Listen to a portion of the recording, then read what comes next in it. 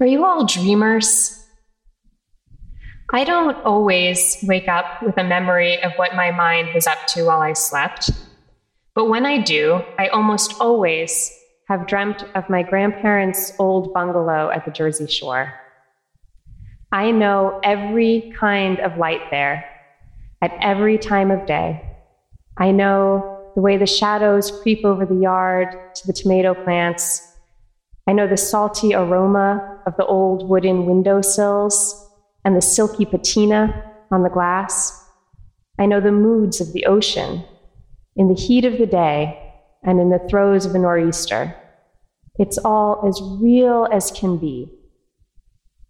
That house was lost completely in Hurricane Sandy, and it had even then been some years since my grandparents' 7 children and their families had been together there like we were when I was growing up, squishing around 2 big tables for dinner and putting the little ones to sleep in closets. But perhaps because I return to it so often in my dreams, it's the place that I think of as home. I thought of this personal sanctuary, this place that actually no longer exists, and maybe never did in a sense, when I pictured Jesus leaving Nazareth and making his home in Capernaum by the sea. He has just come through a period of wild temptations, confronting false promises of power, prestige, and security. And he has learned that his cousin John, who had baptized him with the water of the Jordan, has been arrested. How heavy Jesus' heart must have been as he withdrew to Galilee. What concerns must have preoccupied him as he made his home, set up residence, found a market, met his neighbors, overheard the gossip, learned the rhythm of the community. What about John? What of John? What next? Matthew tells us that having made his home at Capernaum, Jesus took up John's refrain, "Repent, for the kingdom of heaven is near." Jesus would keep calm and carry on, of course, but he would not do it alone. Because Jesus saw the people around him, and he caught them up into the work he was about, proclaiming good news in the midst of so much pain, teaching about the God whom he called Father, alleviating suffering in all its many forms. And the first he caught up were the ones he saw on his walk by the sea, brothers and fishermen whom he would make fishers of people.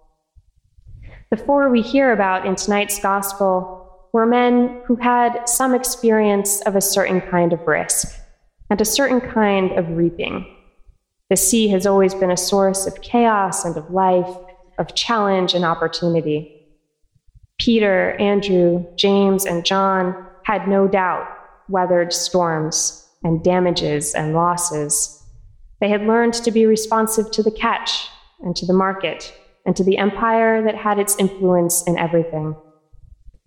In other words, these men had gifts. They knew the work they were about.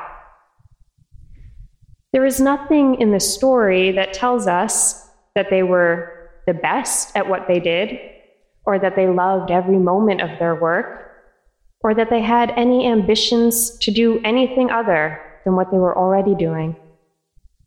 Yet Jesus invited them together to something even more significant, to nourish the world in his name and share in the risk and reward of his haul. And they followed him. They put down their nets and became a new community. I don't mean to suggest that Jesus' call to these 4 neighbors on his seaside stroll was arbitrary. But as I've thought about the story this week, I've been moved by a sense of its domesticity.